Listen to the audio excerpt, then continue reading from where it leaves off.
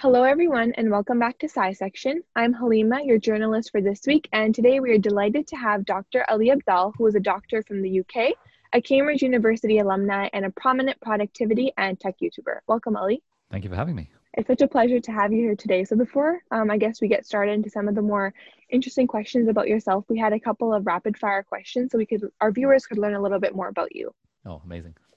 So first question, what is the best piece of tech that you've ever used? Probably the AirPods. AirPods, I would agree as well. So on your YouTube channel, I think you do like a book club kind of thing. So what do you think is your favorite book?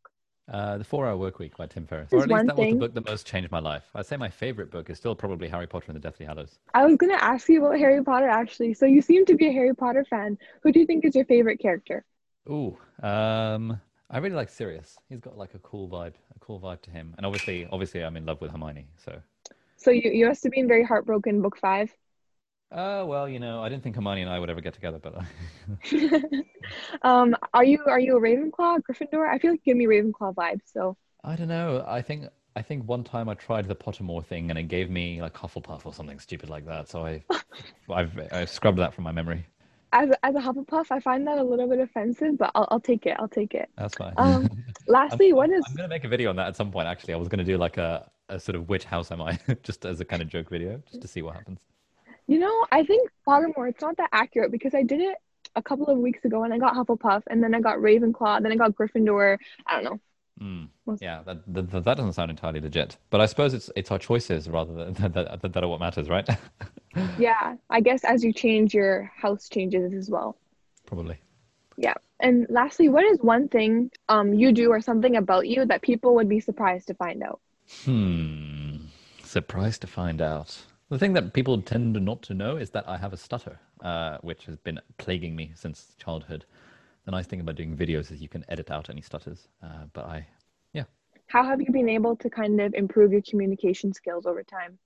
It's always an ongoing work in progress. I read a lot of books about it, actually. A lot of books about charisma and about confidence and about social skills and about how to talk to people. So that kind of I feel has helped. I also enjoy watching videos about it. There's a channel called Charisma on Command, which gives a Hmm. lot of kind of actionable tips about this sort of stuff. Hmm. And I guess with your profession, with like YouTubing and it was also like medicine, that's something you get to practice a lot as well. Yeah, and we're certainly like in university, we had a lot of communication skills classes, and I've been training to be a communication skills facilitator as well. So, I identified the weakness and then I actively worked to improve on it. That's interesting. And I guess as somebody who, a lot of your videos, you've talked about how in childhood you used to code and things of that sort. So, somebody who had many passions prior to university, what was it about the medicine that you're doing right now that really attracted you? Oh, honestly, that it was six years at university rather than 3. Yeah, Really, that's everyone says is it? university is going to be the best time of your life. So I was like, well, let's double it and, and make it more fun. So, I guess a lot of your motto is making medicine kind of a hobby. And I know you're taking a break from it as well, and then having a lot of side incomes alongside that. Mm. So, what is that mindset kind of all about? And is that something you would recommend to a lot of our viewers right now, or a lot of our listeners right now, who is that something they should look into? Yeah, certainly. Like when I first discovered the concept that you could do this thing called passive income, where you just kind of make money on the side, that just changed the game for me because there are so many doctors that I know. Like, there's a question that I like to ask doctors, which is that if you won the lottery, would you still do medicine? And in my kind of last 6 years of asking this, half of the people say I would leave immediately, and the other half of people say I'd still do medicine because it's fun, but I'd want to do it part time. And then when you ask, well, why don't you do it part time? They always say, well, because I've got a mortgage and I've got a wife and kids and bills to pay and stuff like that. So Mhm. that got me thinking very early on that, okay, I want to make money on the side and I want to do medicine for fun. I don't want to be shackled to a job that I don't necessarily enjoy doing full time. Mhm. What is one way that you think undergrad students could get into kind of side incomes or side hustles, kind of an easy way, I guess? There is no easy way. There is no snake oil to be had. There are no easy ways of making money. Money is just an exchange of value. So the only way to make money is by providing value and doing it at scale. I think the easiest way to put, in inverted commas, is to build an audience. And you build an audience by creating valuable content, doing it at least once a week, and doing that for 2 years. And if people who do that just follow those 3 steps, valuable content once a week for 2 years, I guarantee everyone I know who's ever done that has built an audience and has been able to monetize the audience later. But almost no one sticks with anything long enough for it to actually be sustainable, for it to actually grow to the point where it's useful. But that would be my first step. Start a blog, start a podcast like you've done, start an email newsletter, whatever, as long as you're providing content for free once a week for 2 years. That's all you need to do. What do you think it is that I guess cause people to kind of stop doing things or not continuing things that they get started into? I think it's either there's two things that you need. You need faith and you need patience. You need the faith that this will work out, and you need the patience to stick with it for a very long time. And one of those two things will always be missing from people who tried this but then don't stick with it over the long term. And you also mentioned that you found that like with the survey that you, I guess, looked into, where half of doctors said that they would, I guess, leave medicine if money wasn't an objective or if they had something else. What do you think it is about the profession that kind of causes that mentality? In the UK, at least, there's a general vibe that the hours are a bit annoying. You don't get paid very much. There's a lot of administrative overhead, a lot of paperwork you have to do, a lot of hoops you have to jump through during training. You know, portfolios you have to fill out every year. There is a real sense of this is like actively quite annoying. I think as you get older, consultants that I've spoken to, or attendings as they call them in America, I would say that it used to be fun coming in and doing a night shift, but now when you're in your 40s and you've got kids at home, you really can't be bothered to come in on a night shift, but you still have to. There's kind of stuff like that. I guess everyone everywhere complains about their job, but I think given that medicine is seen as being this thing that, you know, the reason we go into medicine, and at least in the UK, we sign up to making not very much money compared to our friends going into investment banking or into law, is because we feel that the fulfillment in saving lives and all that stuff will make the lack of money worthwhile. But I think it's very telling that most doctors, like I've never met a single doctor who would continue to work full time if they won the lottery. With that, I guess, fulfillment of saving lives, what was it, or what kind of caused you to want to take a break from it for some time? I think it just kind of makes sense. Like when you're like, I'm relatively young and unencumbered right now. I've got this platform, this YouTube channel that makes a large amount of money every month without me having to do much work. At this point, it makes a lot of sense to do things like travel the world and explore other interests. At the moment, I'm considering maybe moving to America just because that would be a bit of an adventure. So I think opportunity cost for me personally to continue to do medicine just wouldn't make any sense in the short term. You know, there's no rush to be a fully qualified consultant. When I'm on my deathbed, I'm very unlikely to think, damn, I wish I were a consultant for 2 more years earlier. But I am likely to think, you know, I'm really glad I traveled the world for 3 years while I was young. Do you think that, I guess, this time away, traveling the world or whatever you're going to do, I guess with COVID, I don't know how feasible that might be, right? Do you think that will kind of make you a little bit more of a better doctor if you do decide to come back into it? Yeah, I certainly hope so. Everyone who does traveling says it broadens your horizons and makes you a better communicator and all that kind of stuff. So I really hope so. And I guess now transferring a little bit into your YouTube content. So a lot of the stuff that you put out is all about like maximizing productivity, kind of gaining the most out of life. And so I think while as like a full-time content creator and YouTuber and whatever, definitely living up to that motto of like being productive and getting things done. Was this always the type of person that you are in like university and high school? And if it wasn't, I guess a lot of our listeners can relate to this idea of like procrastination and things of that sort. How did you kind of change that if that wasn't always who you are? Yeah, honestly, like I always used to enjoy doing stuff on the side. When I was young, I taught myself how to code and used to make websites and tried to make money online on the internet when I was in secondary school. And then at university, again, I ran this business and I was always involved in these extra societies. And I always wanted to be someone who does a lot of things. I think a big part of the reason for that is I wanted to diversify my identity away from just being a nerd who got good grades into being a bit more than that. Maybe there was some kind of inferiority complex talking where I felt I needed to have all of these different arrows in my quiver in order for me to feel valued or anything like that. But I guess doing all that stuff in my spare time has given me sort of when people look at it from the outside, this stuff that I'm doing for fun looks like it's productive, and therefore people are like, oh, how are you so productive? And I don't really think of it in those terms because everything I do is just fun. And so I think if you just enjoy what you're doing, then the procrastination doesn't really become a thing. Do you think that there's such a thing as toxic productivity, being too productive? What do you mean?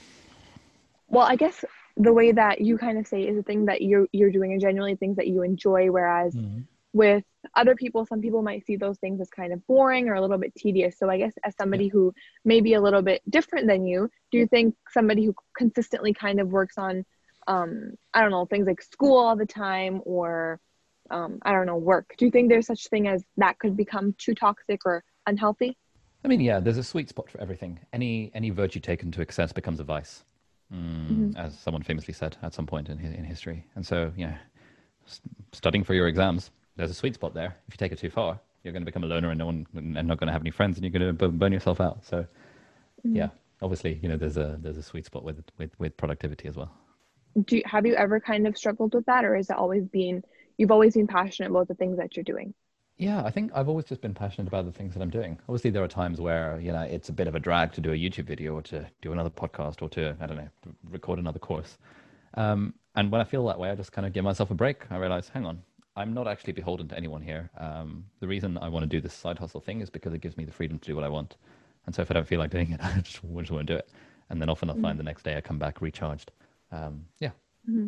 I guess a lot of the things that you do, you have the, I guess, the autonomy to kind of take a break from them. But I guess maybe for a lot of students who are taking classes that they might not particularly want to take, Yeah. or they're doing things they may not really want to do. So Sure. what is kind of your, I guess, input on that and how you can, I don't know, I still enjoy a lot of those things even when you don't particularly enjoy them. I don't know if that really makes sense, but Yeah, I think the enjoyment is very hackable. If you have to do something and there's no other choice, then you can choose to enjoy it or you can choose not to enjoy it. If you're choosing not to enjoy the thing that you have to do, you're actively screwing yourself because mhm. what's the point of that? You can just flip the switch in your brain and kind of reframe it to a way that's fun. And there's a phrase by a guy called Seth Godin that I really like, which is he says it's a difference between have to and get to. So there's a huge difference between I have to study for this exam and I get to study for this exam.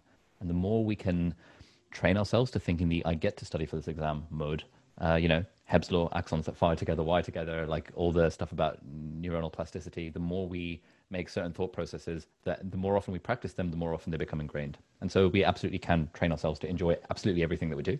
And so I think there's no excuse for doing something that you have to do and not enjoying it. Hmm.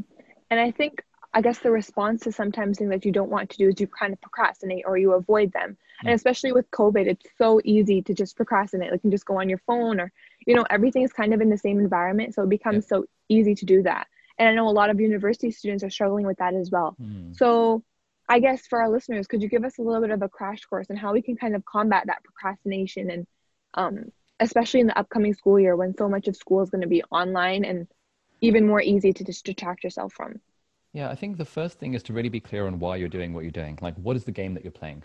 I think a lot of us, when we're in school, we're playing the game of maximizing exam results just because I guess it gets me to a better university. Right? Hmm. Because I guess getting a good university, good degree gets me a better job, and I guess that makes me happy.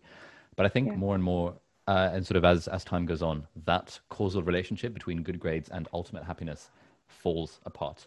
There's absolutely no guarantee that if you get a good degree from a good university, you'll actually get a good job that actually makes you happy and fulfilled. Depending on what subject you're doing as well. There's absolutely no guarantee if you're doing a liberal arts degree from a university, you're going to get any kind of job. And Yeah. so I think what's important is that we figure out what is the game that we're playing. If you're a university student, why do you feel like you have to turn up to all these classes and do all these things? Do you really have a good reason for doing it? Or are you falling into a game that was relevant 10 years ago that you've just kind of been following by default? So assuming you've got a good why for doing the things that you want, I think that the two things we struggle with in procrastination is procrastination isn't usually a problem with doing the work. It's a problem with starting the work because once we get started, then we can usually continue. And so there's all sorts of tricks we can use to convince ourselves to get started. The two that I like are firstly, just eliminating any friction between me and doing the thing. So I'll make sure my desk is clean. I'll make sure, there's nothing in the way that's stopping me from doing the thing that I know what I want to do. And secondly, I will try and convince myself that I'm only going to do it for 5 minutes because inevitably I'll find that as long as once I start going, then the motivation kind of sustains itself. The other important thing I think is to try to shorten the feedback loops as much as possible. So, for example, the reason why healthy eating is hard is because if you're really fat and you suddenly deprive yourself of a McDonald's, you're not suddenly going to lose weight. So you don't see a result from the action that you've taken. If you do a single bicep curl at the gym, you're not suddenly going to become ripped. Therefore, it's hard to continuously maintain that motivation because, as Jeff Hayden talks about in the book, The Motivation Myth, small actions lead to small successes, which leads to motivation. Whereas we all have this intuitive wrong view that motivation leads to action.